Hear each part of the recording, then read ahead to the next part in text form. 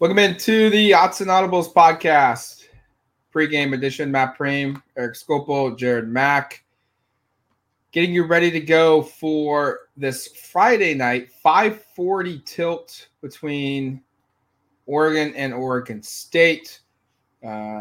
This is one of the longest standing rivalries in college football. It's tentatively, for now, the last game played in this long series between rivals that are 45-ish minutes apart. I imagine they will play again. When? We don't know. I imagine it'll be relatively soon, but next year, maybe. Beyond that, who knows? It's a series, guys, that like Oregon has the better players. They've got the better depth. They've got the better resources year over year, and yet in the last four, it's 2-2. In the last four, it's come down to basically almost a one-score game every single time. The only time it wasn't was in Eugene in 2021 when it was a 38-29 victory. Oregon was up big in that game, and then Oregon State kind of roared back late.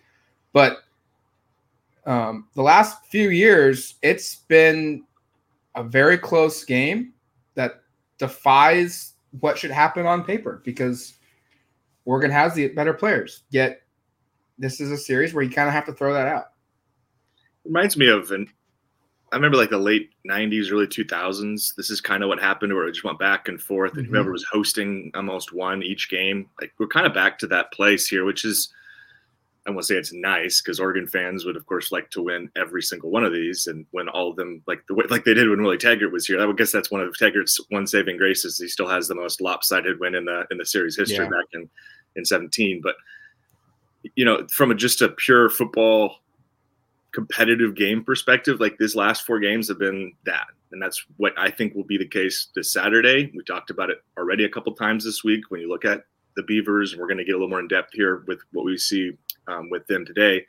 This is not a pushover team by any means. There's a reason this team has been ranked every week for the entirety of the season, and that they have 3 losses by a combined 8 points. Like this is not a bad football team by any means. This is a very good football team that is a play here or there away from being in a little bit different situation and possibly pushing for a lot greater things than they are this Friday. But yeah, no, it's going to be a game, and I think it's going to be very competitive, and we can get into some of the matchups. Why? Does Oregon have the better players? I think collectively, yes. But like as we'll get into, Oregon State has some dogs. They have some studs on this football roster, and it's not like this is a team that lacks NFL players. There are a lot of Sunday guys playing for the Beavers, and you're going to get a sense of that, I think, on Friday. Damn good team this Oregon State team is, and it may pain some Oregon fans to hear that, and considering like the little brother, big brother memo. But this is like Matt went through. This has been a very close series. These teams have been, despite potentially not being evenly matched on paper, the games have played evenly matched. So that's exactly what I expect this time around. I don't expect either team to blow the other team out of the water. We went through the numbers on yesterday's podcast about only 2 times since '93 have Oregon State won inside of Autzen Stadium. While history is certainly on that side, like this is going to be a close game. Like Oregon State, they have nothing to lose. Like that's the other side of this that I'm sure we might get into, or we can just get into now. Like if they win, if Oregon State wins, they knock Oregon out of the Pac-12 championship game. Theoretically, Arizona would have to beat Arizona State. I feel good about that. And then they knock Oregon out of a potential college football playoff berth, potentially out of a national championship berth. Like all of these dominoes that could fall down could happen at the hands of Oregon State for the second straight year. And that's the fun thing about this game is for 2 straight years now, it's had some real legitimate I can't speak right now, but it's had some legitimate consequences for Oregon losing. There we go. I can finally talk. A bit too early for me. And for Oregon, they have everything on the line. If they win, like I just went through, they go to the Pac-12 championship game with a date against Washington for the second time this season, looking to avenge their loss from earlier in the year. And college football playoff berth on the line in that game. But Oregon State is here inside Autzen Stadium to try to prevent that. And we all saw what happened last year. Oregon players see it every single day in the locker room. And I think that's a good reminder of not to underestimate just because you have the NFL talent or you have like the proverbial Heisman favorite in Bo Nix or you have Troy Franklin, all these guys who have set records this season and you've put up 30 points in every game this year, not to underestimate how good this Jonathan Smith-led team is, how fundamentally sound they are, how physical they are, and how much they just want to beat the snot out of their rivals in Oregon. So I'm excited. This should be a good one. Yeah, nothing would please Oregon State more than ruining Oregon's season. We had Angie Machado on yesterday, and she mentioned that expectations were high for this team. She thought they were going to go 11-1, and that's obviously not going to happen. They're not going to make the Pac-12 championship game, but she noted that like a lot of that can get righted by beating Oregon and 2 years in a row ruining the season. It's Oregon State has not won at Autzen since 2007. To Eric's point of it's gone back and forth. The home teams like they haven't won here in a long time.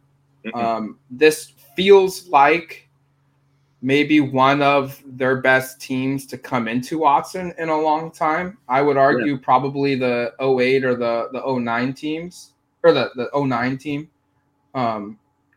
They're odd years when they play in Eugene. But the 09 team, that was the battle for the Roses. That was the game that was in December, freezing cold. That was probably the best team that they have had since this one. I don't know if this one's better than that, or maybe they are. I don't know. But we'll see on Saturday or Friday. Yeah. But they're coming in with their best team since that year. And that game was down to the wire to the very end. It took a Jeremiah Masoli truck of a DB to get a first down on fourth down to ice that game. And much like that game, a lot of it is going to depend upon who can stop who, moving the football in the short yardage situations. And short yardage situations, I say that for Oregon with Bucky, whether he's running the football or the checkdowns, that Bo relies on so much. And for Oregon State, it's their two-headed rushing attack, and they've got two dudes that Martinez is a stud, probably the most underrated offensive player in the Pac-12, in my opinion. Doesn't get near the attention that he should. But then when he has to come out, Fenwick is pretty darn good himself. They're bruising type running backs, and even Isaiah Newell, when he has to come in, their third back, he is a big dude as well. Jared talked about the offensive lines, like up front for Oregon State. Like they've got NFL guys. Even with Bloomfield out at guard, their tackles are tremendous. And this is going to be a huge test for Oregon's front line. This will be probably one of the better teams that they've faced all year up front. Yeah, I wanted to highlight that. Good transition. Their right tackle, Talisi Fuaga, top-rated offensive lineman in the Pac-12 at PFF. I know people don't like it when we bring up PFF grades, but offensive line play, this is one of the areas where it's like there's not a whole lot of other things to base it on, especially if you're going to get into an individual. So I guess maybe we lean on these too much. But Fuaga, like much higher graded than anyone else in this conference along the offensive line, like significantly better. One of the top tackles in the country. His grade, by the way, is about 89. And for reference, the next best in the conference is 82. Jackson Powers Johnson is right in that range, is kind of one of the next top guys according to PFF in this conference. And it's not just Fuaga either. You look at the way they're graded across the board. These are highly considered players. Bloomfield, while a really, really good player, was their fourth best offensive lineman based upon PFF's marks. So yeah, this is a group up here. I mean, this is as close as Oregon will see to I'd say like a collection of NFL guys. Like I think Fuaga's got like a high ceiling in terms of when he'll be drafted. Some of these other guys will certainly get looks. Tanner Miller's a really good player. Like this is going to be a big test. And we've talked about, the challenge this week of slowing down the run game.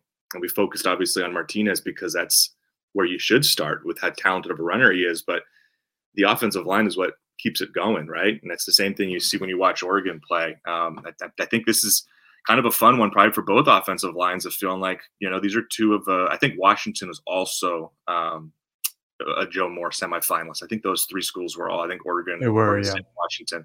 Yeah. Thanks, Jared. So you're looking at two of the best three offensive lines in the conference here that are facing off. And that's part of the challenge. It's not just like they've got this awesome running back. He makes it happen. This isn't Jaden Ott all over again, where it's like, man, if Ott can just break a couple of plays. No, it's a group up front that's going to provide real challenges for Oregon's front. And I'm really excited to see how it plays out. We saw what happened last year, and it's a lot of the same personnel pieces up front for Oregon State from a year ago. And we saw the way that game finished, and Oregon's going to be extremely motivated. Those guys up front, and a lot of them are back, are going to be extremely motivated to rectify what took place last year at Reser.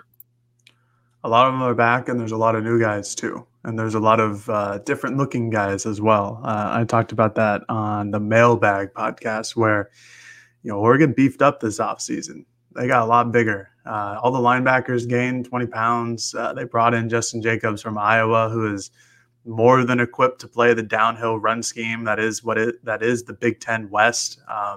Iowa, again, not scoring, but playing great defense against the Big Ten West this season. They are better equipped. I think a lot of times last season there were moments where you could tell the lack of size and strength and speed inside the front seven against certain opponents. And last year against Oregon State, that was certainly the case. This season, Oregon has really amped up their production from the linebacker position, from the defensive line position, with the additions of like guys like Brandon Norris is already here, but guys like Jordan Birch, bringing in other talents like Justin Jacobs, like I talked about, but then beefing up the interior. Like Casey Rogers was a guy who added 20 pounds. Brandon Dorlus stayed the same weight, but added muscle. Jordan Birch is just a crazy athlete. He was on Bruce Feldman's Freaks list. I think he was a top 5 guy in that. So I would say Oregon is better equipped this time around to go against this Oregon State front. But being better equipped doesn't necessarily translate into winning that matchup or winning the battle. Like, this is still going to be a lot of fun inside the trenches to watch because, like Eric just went through, it's a damn good offensive line for Oregon State and probably the best one that Oregon has faced this year. I would put them ahead of Washington. I would put them ahead of Utah. I think that they're really, really good. And Fuaga as a tackle. If you go back and watch Oregon State and Washington from this past week, like, he was moving people around. And Washington did a really good job, and they put Braylon Trice on the other side of the line because Fuaga was doing a good job handling him on his own, with an occasional chip from Martinez or Fenwick or somebody like that. But they put Trice on the other side of the field, and he started to dominate. And with Oregon's defensive line rotations, I'm interested to see what they find out is going to be the right measure, what to do to get some pocket pressure on DJ Uiagalelei. And maybe that is just, hey, I'm going to put our best pass rusher not on that side of the field. And that would be a pretty good idea if you ask me, because he can change the game as an offensive lineman. And there are very few of those inside the Pac-12 and basically inside the country. So that's going to be a point of emphasis. How is Oregon going to get pressure against this offensive line, whether it be simulated, whether it be guys just winning their one-on-one matchups? They need to get pressure on DJ and force him into third and longs like I've been talking about all week. If you get pressure on third and longs, I think that's a good recipe for success if you're Oregon's defense. We should also note that this time around, the Ducks are not the school dealing with coaching rumors. Jonathan Smith is Football Scoop earlier reported that he is Michigan State's top target and that they believe they can get him. Jonathan Smith went on, I think, the John Canzano show this week. And, he was honest. He made his impressions on Oregon State and how he likes it here, but he also didn't say no, that he was committed to Oregon State long term, that just his agent's doing his job and fielding the offers and seeing what's out there because that's what he should be doing. Yeah. He was incredibly honest. That was I've never seen an answer like that. He's like, yeah, no, I pay my agent a lot, so he better do his stupid job and go find me some contract offers. I've never seen a coach talk like that. And you factor in last week's game where they lost an emotional one. That was conveyed by Angie on yesterday's show. Like, they're going to be amped up, but what happens when they face their first test of adversity here? There's a lot going on beyond just what's happening between the lines for Oregon State. There's the conference realignment stuff. There's the rumors with their head coach, and they're coming off a very emotional loss that Oregon came off a very easy win. They rested all of their starters, Saturday afternoon. And, they landed in Eugene probably around the time that Washington game was getting close to ending. And, that has to factor in some point. How much? I don't know. But these are two teams that feels like they're just kind of going in different directions right now. And how quickly can Oregon State kind of flush that and lock in? I think they will, but it has to be brought up at some point, at least. With the Smith part, I just wonder if he decides to strike when the iron is hot, considering all the question marks around Oregon State going forward. And, I think of Matt Campbell, the Iowa State coach several years ago, just being like the hottest of hot names. Remember that? Like, everybody wanted him, and then he hung around, and now it's like he's probably stuck in Ames for a long time. No one wants Matt Campbell. Right. So, if you're Jonathan Smith, you go, gosh, I think Jonathan Smith's a really, really good football coach. I think anybody listening to this objectively knows he's a really good football coach. Has he had some tough decisions? Of course. Dan Lanning's had tough decisions. Do I think I still can't get over that game against Arizona, why they went for a fake field goal to end the half, where they were and what the play call was. But regardless, he's a really good football coach, and you just do wonder, thinking out loud here, if he goes let's survey the landscape, and Michigan State's actually is in a conference going forward. That's a program that it's not that long ago was competing for a college football playoff, right? Berth, when Mel Tucker first got there and got that massive contract that created some of these problems for the Spartans. And I don't have any doubts he could succeed there either, or in a lot of different places. So, yeah, that's something that I'm sure is on Oregon State fans' minds, as it is on Oregon fans have been through this too recently with Mario Cristobal. You just think about the way that season ended in Las Vegas. Matt and I were both down there, and the talk around the town was not about that football game as much as it was what's going on with Mario Cristobal. And when that's the case, that can cause real problems. So we'll see how well Oregon State handles that, how their players handle that, how much they're even aware of that. But they can't be completely ignorant to the fact that those rumors are at least starting to circulate. And as Jared said, he's on record saying some stuff that didn't exactly shut it down. He didn't take the Dan Lanning approach and just close the book. Can't blame him. I appreciate the way Smith did it. Then have you guys seen the videos of Jeff Traylor, the UTSA head coach, interviewing? Yeah, he just did the deflection. It's I can't believe you're asking me about that, and not about my 14 seniors. That, that is not a good look. But I mean, for Jonathan Smith, I at least appreciate it. And I can't blame him for the reasons Eric went through. Michigan State is in a conference. He's going to get a payday.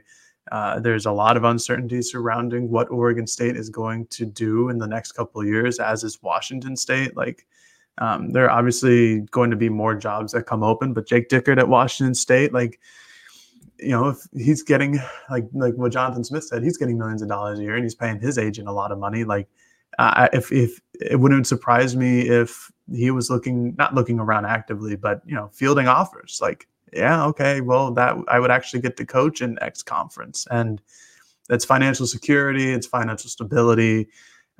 You can continue to move through the ranks if you're Jonathan Smith. If you put together the types of seasons that he has at Oregon State, at Michigan State, that's a lot different. You're going to get an incredible amount of national praise as a head coach, and and he's going to get a lot of funding too. Phoenix Suns owner Matt Ishbia is an alumni there. They've got a strong alumni base. They got a lot of money. He'll be fine there too. But if you're Oregon State, I think this is the first time today when Football Scoop reported that it's been a legitimate rumor. There's been some kind of reporting where it's like, oh, like Jonathan Smith would be a great candidate for Michigan State or Mississippi State with Zach Arnett going down. But Football Scoop is on top of it. And this is the first time I've seen like a legitimate, like, yeah, this is their top target. Like they talk to other people, but Jonathan Smith is the guy.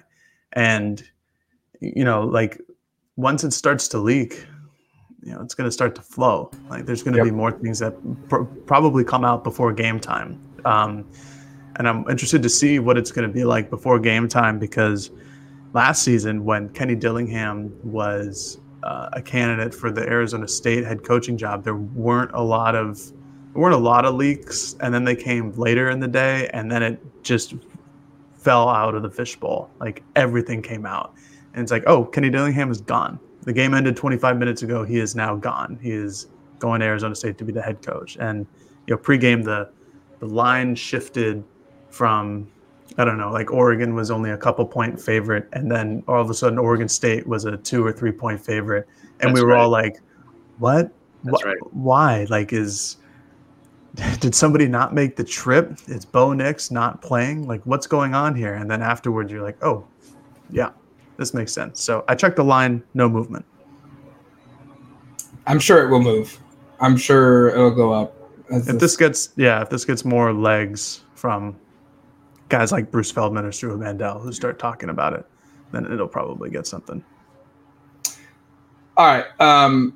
From an injury standpoint, we say this every week. Oregon is about as healthy as they possibly can be. Jalil Florence was not at practice when we were there on Tuesday, but that doesn't mean he wasn't at practice Wednesday or Thursday. I think all three of us kind of expect that he plays. This is a common occurrence, but outside of Noah Whittington, there really isn't anybody else that, I don't mean this meanly, but of importance. Like, there's guys hurt.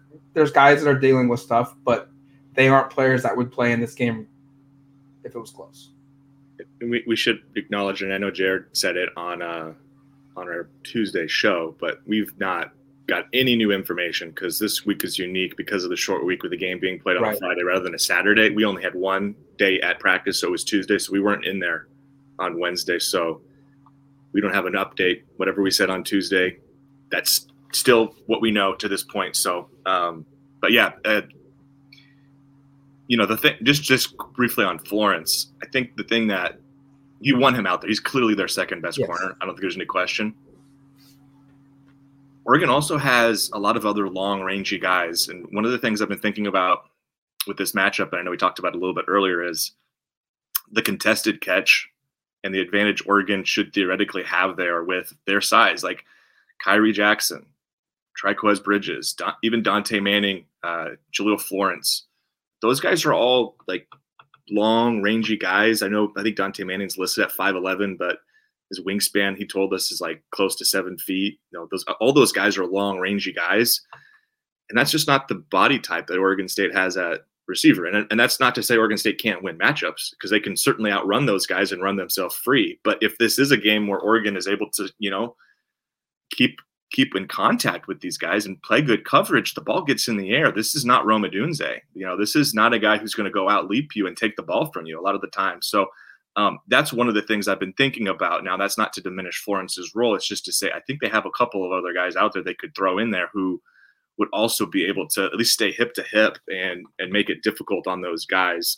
So I you know, we'll see what happens with Jalil. We'll have updates, you know, an hour or so before kickoff on Friday evening. But I think they can manage without him, and we know that in part because they've had to so much this season because of injury. Where how many second halves? How many games has he finished this year? It's not a lot. Yeah, it's not. It's probably about half the games, maybe even less. I wonder how much of that is like what happened last week, though, where, hey, we know we can get away with you not playing this second half. We have the lead. I think there's only a handful of those, though. Like, he's been hurt, and he started the second half against Arizona State and then hurt something and then went out of the game. So even he would have been pulled if he were healthy. But even still, he didn't finish that game more to injury than just being pulled. So, I mean, it's happened a lot. I can think of at least 3 games off the top of my head, maybe 4 off the top of my head, where he's been pulled due to injury rather than just finishing the game. So, but I agree with you, Eric. Like, that's one of the defensive points for Oregon. Oregon State's receivers, I think we've talked about on the podcast, are all not tall. They're 5'9" and shorter, and that can work for an offense, and it has at points for Oregon State, because they can, like Eric said, they can run themselves free of coverage. They do a good job scheming them open and creating screens, creating opportunities for them to get into open space and just try to make guys miss on the other side.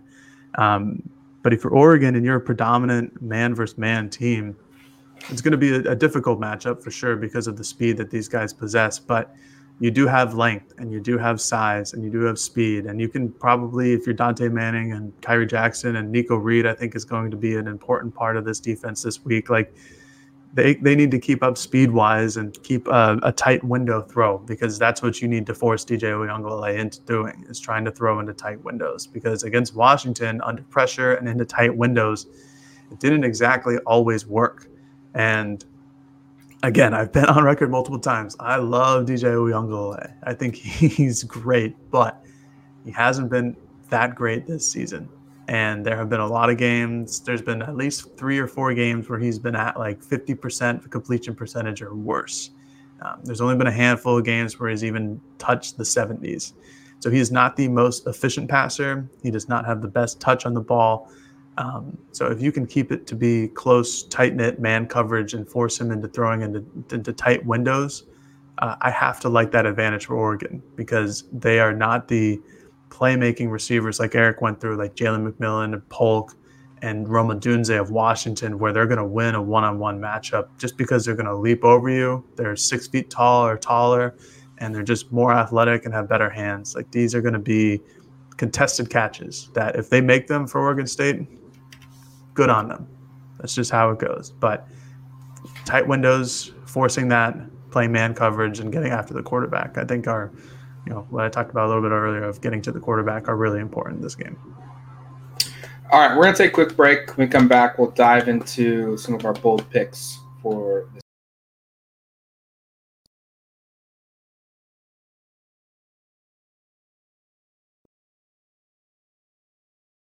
Welcome back to the Yachts and Audibles podcast. I want to remind you guys the best way to support the show is signing up for a VIP membership at duckterritory.com. You can do so today and save 75% off an annual membership. Get billed $26.85 one time and get access for the next 12 months to duckterritory.com. Oregon's got the number 6 class in the country for recruiting for football. They're the number 6 team in the country for the college football playoffs. Men's and women's basketball seasons have kicked off. Jared's baseball coverage will start here in a couple of months. We'll have softball coverage this season as well. You can get all of that by signing up for an annual membership at duckterritory.com for $26.85, 75% off.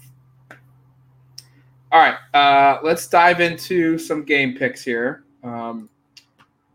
Let me pull up the score prediction updates. Last week, Jared and Eric went 1-3, and I went 2-2 game picks. Jared and I are tied. Eric is 2 behind, so he's still there. He still has a chance. We've seen us, one of us or 2 of us at one time even go 0 for 4. So there's an opportunity for Eric to catch us. Game prediction leaderboards. Eric and Jared are 11-0 straight up. And I am 10-1 straight up, and then we all have different numbers from a prediction against the spread standing. Okay, offensive team prediction here. I'm very high on Oregon's offense in this game. I think it's going to be one of the bigger games of the season for them. I went back and looked at what's kind of like the highest number Oregon has put up against the Beavers. Dating back to 2016, the number is 577. I don't think they're going to hit 577 in this game. That number came in Willie Taggart's year of 2017. OSU's most yards allowed this year is 492, which came week 2 against Fresno State. 492 seems too easy for these two gentlemen that I am making these picks for. So I figured out I'll just go in the middle. 534 of total offense for Oregon. I think they put up the highest total yards allowed by the Beaver defense. It won't be that 577 number, but it will be kind of close. 534 for Oregon's offense. Bold Matt is back, huh? There you go. Back at it. I think this one's pretty bold, actually. We'll see. I was looking through explosive pass plays in part because I was looking at Oregon recently had so many the last two games. Ducks have had 4 pass plays of 50 or more the last 2 weeks and 2 more of 40 or more. So that's 6 in 2 games, which is a large number. Oregon State's allowed 2 all season over 50. So I'm going with, and I changed the number just to be even more bold. Originally I said 1 pass play over 50, but that seemed like I was being easy on myself. So I'm going 2 pass plays over 50 yards on Saturday. Be 3 straight games of them accomplishing that. And again, Oregon State's allowed 2 all season. They're one of the best teams nationally in limiting those explosive pass plays. And Washington just last week, I believe, had none. I know that was a torrential downpour in the first half and not really a pass-friendly day, but I think Oregon's going to throw the ball in this game. That's sort of where my mind is at looking at this one. We'll get into our score predictions and why we think the game plays out the way we do later, but I think there might be a little bit more pass success than some people are focusing in on this one. Yeah, no, I agree with that. Matt, the Fresno State was from last season. The most that they've allowed, that was 2022. Most that they've allowed this season is 528 yards to Washington State. That's when Cameron Ward. Wow, I'm still higher than that. 422. Yeah. No, you're still good. This isn't really a team stat. I want to do like a total passing yard stat, but that's more of like, Bo Nix is going to do this. So I guess I'll save that for my player one. I had another yardage stat. I'm not as, as confident as Matt is in terms of how the offense is going to perform with 530 plus yards. I don't think that they're going to hit 500 yards, but I do think they're going to put up the second highest total of the season against Oregon State's defense of over 453 yards. I think that Oregon State's defense is still good. I think that they have some problems in defending the pass. I think they're like in the 60s for defending the pass in the country. And Oregon in the last couple of weeks has just dominated through the passing department with Bo Nix. He's thrown for 400 yards or close to it in the 3 straight weeks. So I think that they're going to put up numbers there, like Eric talked about in the passing department, over 453 yards. I can't get to the 500. I just don't think it's going to happen. All right. Offensive player. I'll stick with my original prediction. I'm going to go with Tez Johnson here. I think that Troy Franklin's going to be the obvious number 1 target for Oregon here. But I think Tez is going to surprise some people. I think I don't think he's going to hit 1,000 yards this year, but he's going to finish the season with a lot of good stuff. And going against Oregon State for the first time in his career, I have him at 6+ catches, 85+ yards, and over 1.5 touchdowns. Ooh. So I think he's going to be the beneficiary of a lot of coverage towards Troy Franklin. I have a neat little stat to share. Shoot. That I think will benefit Tez and even like maybe Gary Bryant. Oregon State has 154 missed tackles this season through 11 games. So that's like 13 or 14 a game. It's a good number. Is it? 13 is not bad for an average. Would you like to know how many Oregon has? Much fewer. 78, Oregon, half of it. Oregon is like the top tackle team on PFF. So this is an opportunity. If you watch that Washington game, and again, the weather certainly didn't help, but there were a lot of opportunities to make tackles either in the backfield or stop a gain on Dylan Johnson, and Oregon State did not. And I think that could really help Tez and try to get to my numbers here of over 85 yards, just breaking tackles and turning a 6-yard gain into a 15-yard gain or something like that. So give me Tez as a player. Were you thinking of doing a Bo Nix passing yard stat? I was, yeah, because I think that's going to be it's going to be the narrative after the game. I'm really happy you didn't take that because I spent a dumb amount of research on this one, and I was going to be really bummed if I had to change it. I was just going to share the information right after. So I went and I looked all the way back to 2009 because that was about as far back as I wanted to go. I'll be honest, college football stats, that's as far back as they go, is back to 2009. No one's even come close to having 4 consecutive 350-yard passing games, which is where I'm predicting Bo will go. He's had 3 in a row over 350. Again, this is quite bold, I think. Nobody back to Masoli had done 3 in a row. Mariota did 2 in a row and then 3 out of 4, and then was 15 yards short in 2013. So the year before his Heisman Trophy, he got really close a couple of times. But nobody's done 4 over 350. So I'm predicting that. And then the other part that was kind of interesting looking through this is currently Bo has 6 games of 350 or more yards in his 2 years at Oregon. Do you know how many the previous 7 Oregon starting quarterbacks had combined? 2. It's more. 4. It's more. It's 8, which I still thought which is impressive because we're going back like 15 years here. Yeah. Anthony Brown had none, not a shock. Justin Herbert had 2, and none of them were his senior year, by the way. Vernon Adams had 2. Mariota had 3, and again, they were all in that 4-game span there. Darren Thomas had 1, and Jeremiah Masoli, again, shocker, didn't do it. So I was just trying to put into perspective how special it would be if he gets there. This is something that, again, I only went back to 2009. I didn't want to go by game all the way back to the 80s or something, but I'm going to guess. Can't imagine those happen, though. I don't think so, because there might have been a couple of – college football was different back then. Yeah, exactly. So, anyway, I think Bo Nix has a big passing day, 350 or more through the air, and that, again, goes along with my 2 long passes for the offense there. Well, I'm not going to change mine because mine's even bolder than Eric's, so I think that justifies as it being okay. I have Bo going for the highest passing yard total against OSU's defense this season, which is 404 yards. I believe that'd be 3 straight 400, I think, right? He would have to throw for 423, Matt, against Washington State. Yeah. No, well, I checked that one. Individually you're talking about? Yeah, individually. Washington have, State. Let me pull it up here in a second. Against, yeah, he did 422. Sorry, so 423 yards. Jeez. I had it at 403. I think I got stuck on the 2002 or 2022 season. I was looking at stuff back like Eric was, and then whatever. I'm still sticking with it. 423 yards passing or more for Bo Nix. I think this is, look, to Eric's point of like him doing something that Oregon quarterbacks just haven't done at 350 or more. Like when people look at Bo Nix and they ask, well, what's his Heisman moment?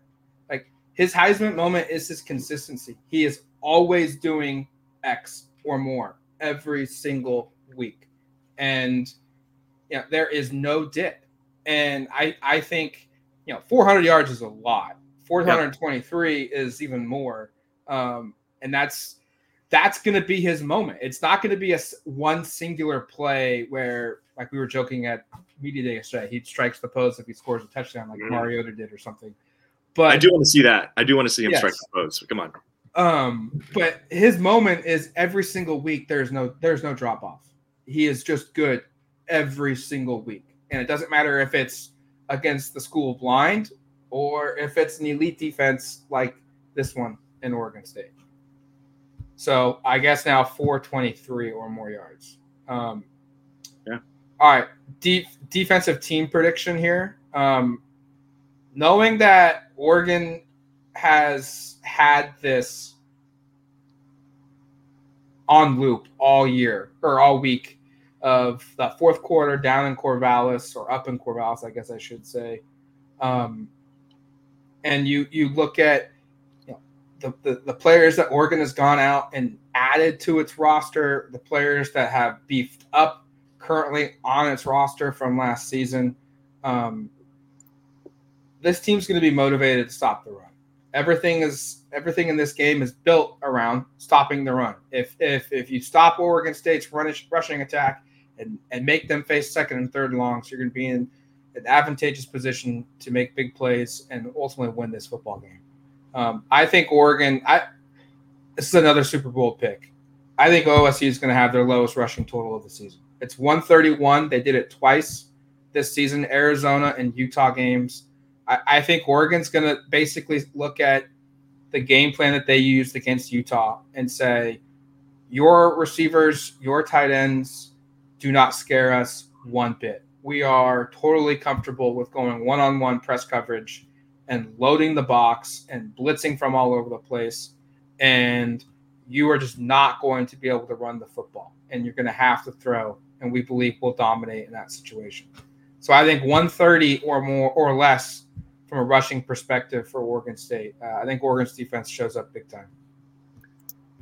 I had that one too, like verbatim, but I had a backup that I'm excited to share just because the stats interesting more than anything, which is Oregon State is 40 of 41 in red zone opportunities of just coming away with any points, which is second nationally. I think Missouri has like 43 of 44 or something crazy.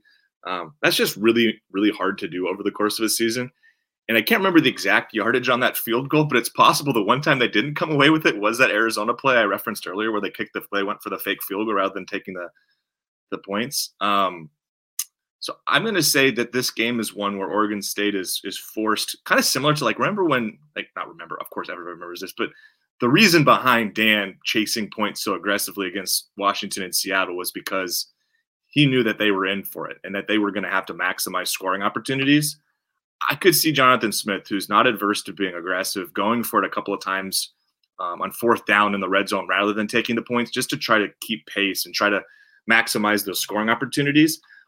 So I'm going to say Oregon holds them scoreless on 2 red zone trips, which, again, they've only been held without points once all year. I think this one's pretty bold. I'm not sure as bold as Matt's because 130 rushing yards. Oregon State, that's a rushing team right there, which is why I was going that route originally. But I think Oregon's defense is going to come up big in the red zone. Oregon defensively has been, by the way, pretty solid in that area of the field. So, yeah, mark me down for a couple of red zone stops where Oregon State comes away scoreless. I've talked about this on this podcast already. I think that turnovers are going to be a problem here. And it's not going to be like it was against Washington because of the conditions. I think it's actually going to maybe be like sunny or something like that this Friday for the game. So that's crazy. It was sunny yesterday. It was crazy. So 62 I still degrees, think, baby.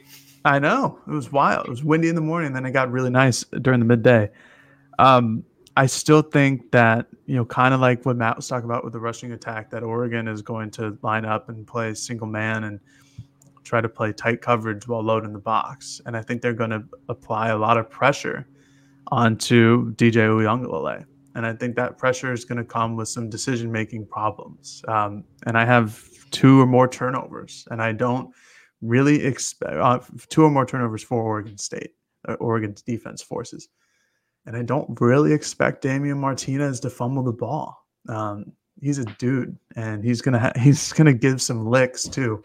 And if Oregon can force him to fumble, good on you. That's a tough task. But when watching the game against Washington, and then rewatching it again last night, like Kirk Herbstreit did a really good job of like detailing how DJ Uiagalelei had a second interception, of how Washington's defense was trying to confuse him from the line of scrimmage, where they had 2 deep safeties, the high safeties at the top. And as soon as the ball was snapped, one of them just came down and jumped into the middle of the field. And all of a sudden there's a 1 high safety. And that's a completely different look than what DJ was seeing pre-snap. And so DJ had some pressure, panicked, threw the ball over the middle. Lo and behold, there were 2 guys there, and one of them came away with the interception.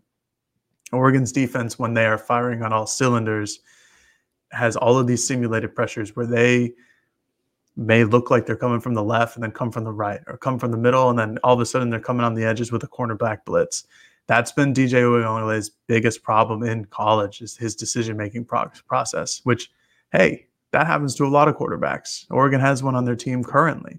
Like, I think Dan and Tosh are going to try to make this a very difficult game for DJ to understand from a football concept. And so with that, I think there's going to be pressure. I think there's going to be decision-making problems. And I think there's going to be 2 or more turnovers, however they may be. I think they're going to be interceptions for the Oregon Ducks defense. And then we're going to go directly into players, defensive players. This could be a guy who forces some of those problems. I have Justin Jacobs having a day. Ooh. I have him over 7 tackles. Uh-oh. It looks like Matt had the same thing. I did. Sure does. Same number 2. Oh, wow. 7 was kind of arbitrary. I just thought it sounded good. I don't think he's around the ball as much as like Evan Williams is to have like 10 tackles, but I digress. Like I was talking about earlier in this podcast, Justin Jacobs was a guy that Oregon brought in to be more physical, to be more athletic than the linebackers that they had last season. Be able to move east to west, north to south, do all the things that the linebackers last year couldn't do. Mainly, cover running backs out of the backfield and play pass defense and stop the run when people run at them. And that's exactly what he's going to do on Friday. And I have him over 7 tackles because I just think that Oregon State, despite the fact that I like their offense, they can get guys out in the perimeter and do all those fun things and have a trick play every once in a while, they're still going to be a hard-nosed team and run right up the middle sometimes. And it's up to the linebackers to not overrun their assignments and create gaps and holes in this offensive line because they'll, like Dan said, they'll crease you, and there'll be Damian Martinez for 12 to 15 yards every single time. So Justin Jacobs was brought in to be a stopper to this type of offense. He hasn't been spectacular or anything like that this season. His highest total was 6 tackles. That was against Washington State his first game back, but I think he shows up.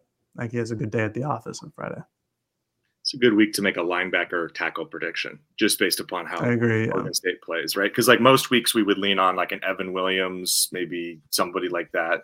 Steve Stevens, I think we've said a couple times, but this feels like one where that second level is going to be active. I'm going back to the well here. This has become this year's Bucky Irving over 100 yards, but Kyrie Jackson with an interception for the exact reasons that Jared laid out not long ago, and for the point that I made earlier, where I think this is Oregon has the bigger athletes at corner compared to the receivers they're matched up against. That means contested balls are potentially going to end up in the defensive back's hands as opposed to in the more diminutive receivers' hands. So I like Kyrie here. I think he's been not thrown at very much, which is part of the reason that I never seem to get this prediction right. I think this is my 3rd or 4th time making it.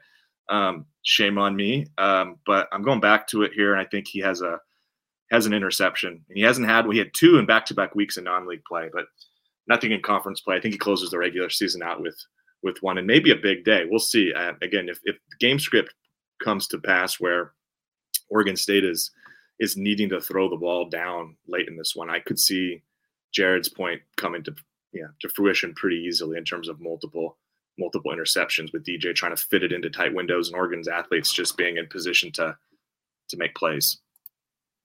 All right, I've pivoted. I think Brandon Dorlus is going to have a season high in tackles. I think my first pick was Justin Jacobs, same number, same very reason as Jared's.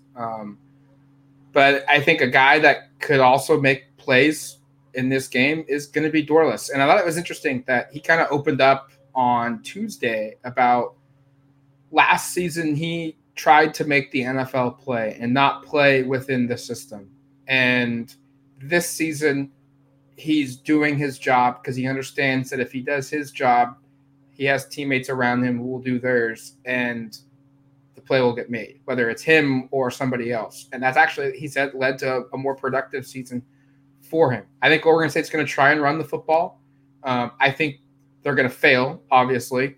And that's going to lead to some situations of DJU having to throw the football. And like what Jared said, we saw him make some kind of rushed throws against Washington's defense. And now without Bloomfield in the lineup, I understand that their tackles are still good, but their interior play was not very good against Washington. I think Dorlus has a better defensive lineman than Washington has in the interior.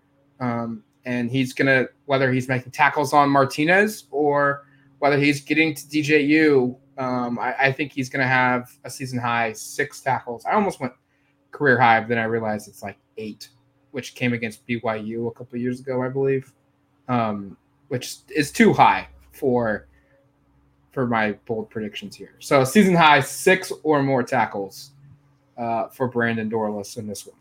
It's tough, to your point, for an interior defensive lineman to get 8 in the game is like pretty unusual. Yeah. So 6 is fair. I like it. All right, game picks here. I've obviously said that Oregon's going to have a big day throwing the football. They're going to shut down the Oregon State defense. For all week, I've thought this game was going to be close. And maybe it's the optimism in me. I don't know. I think it's going to be a blowout. I think Oregon is extremely upset about what happened last season and the ramifications that it had. I think this team is hyper-focused on every week playing its best football. They have, by far, on paper, the better roster than what Oregon State does. Yes, they have NFL players too. Oregon has more of them. And they have better depth. This game's at home. I think the fact that this is Bo Nix's last game is going to factor into it. A lot of big guys, Troy Franklin, probably his last game at Oregon. Probably Bucky Irving's last game, Brandon Dorles's last game. It might be Jeffrey Boss's last game at Oregon. Maybe. I don't know.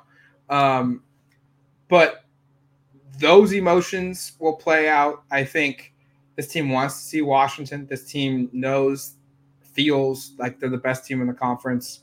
They're going to show it yet again. This isn't going to be close. Oregon's going to win 49-17. It's going to be one of those statement games where all day Saturday you see the highlights from Friday night. Well, let's check back into Eugene. This team did this. You got to keep pace with the Ducks because they looked really good. And you think Bo kind of solidifies some of that Heisman talk too? Yes. Yeah. I'm not quite as bullish as Matt.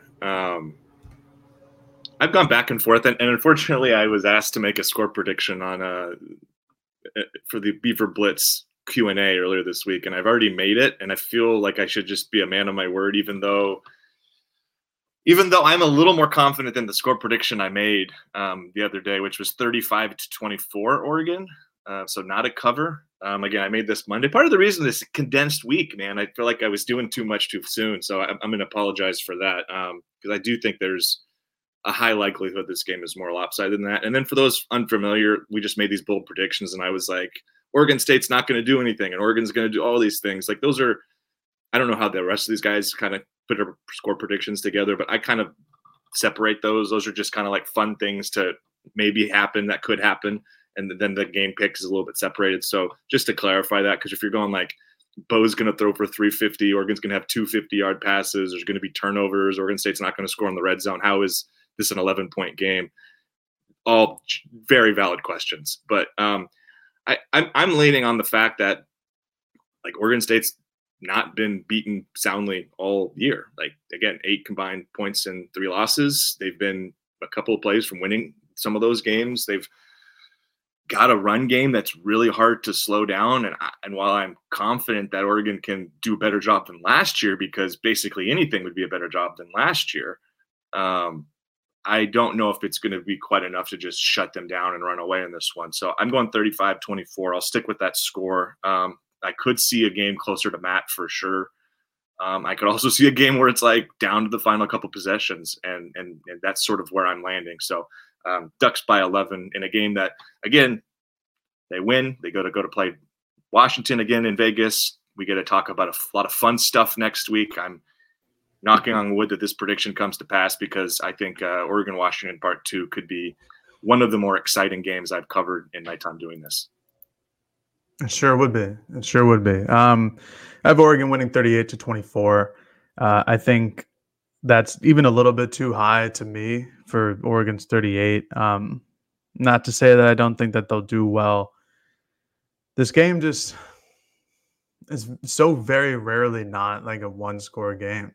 And Oregon State has nothing to play for, which means they have everything to play for. And, if your season's over and you can go and ruin your rival's season and do it for the second straight year in a row, like that's what I'm going to want to do if I'm playing for the Oregon State Beavers. And if I'm Oregon, like Matt laid it out, like there's a lot of senior night emotions, things like that. It's a Friday night game. It's a little bit different all around. Oregon just came off of a nice win against Arizona State, so that definitely helps them, that they don't necessarily have to rest up and heal like they would have if they played Utah the week before. That certainly helps. And, Oregon State's coming off the Washington game. I don't know how much the Jonathan Smith distractions are going to factor into this game.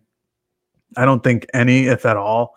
I don't think it's going to be like how Mario was for Oregon. I think it'll be more of like, let's rally around Jonathan Smith because it's not his fault that he's leaving. It's more or less like the conference's fault that he's leaving. And just, he's doing what's right for him and his family more so than anything else. But I still think that Oregon gets the job done. I still think that Bo Nix has a good day. I still think that he helps solidify his Heisman candidacy. I think that Oregon tries to get a little bit more on the ground than they have the last couple of weeks with Bucky Irving and Jordan James. I just don't think it'll be that high scoring because I think Oregon State is going to understand that what they have to do is have that 16-play, 75-yard, 10-minute drive like they did against Washington. And 10 minutes for Bo Nix to sit on the sideline is not going to help how many points are being scored. But it'll all come down to if Oregon could stop the run or not. And if Damian Martinez and Deshaun Fenwick, if they get going, it could be a long day at the office for Oregon. But I have them winning by 14. That's covering the spread in some places, not covering the spread in other places. Again, my heart is telling me that it's going to be a little bit closer than that. I'm not as bullish as the other guys here. I just think it's going to be a good, close game. I think that Oregon State's going to come hard and really come ready to play. But, Oregon will eventually remain victorious. I'll make the executive call. The line that I would off of is 13.5. So a 14-point win gives you the cover. Sure, but some books do and do not have it. I've seen some like 14.5. So, but Caesars, the official sports book, 24/7 Sports, says 13.5. So we'll give you the cover. All right, that's going to do it for us here on the Odds and Audibles podcast. Next time you hear from us will be Friday night, recapping the game. Hopefully not the last version of this rivalry, but for now it is. Until then, you've been listening to the Odds and Audibles podcast. Happy Thanksgiving, folks. Peace.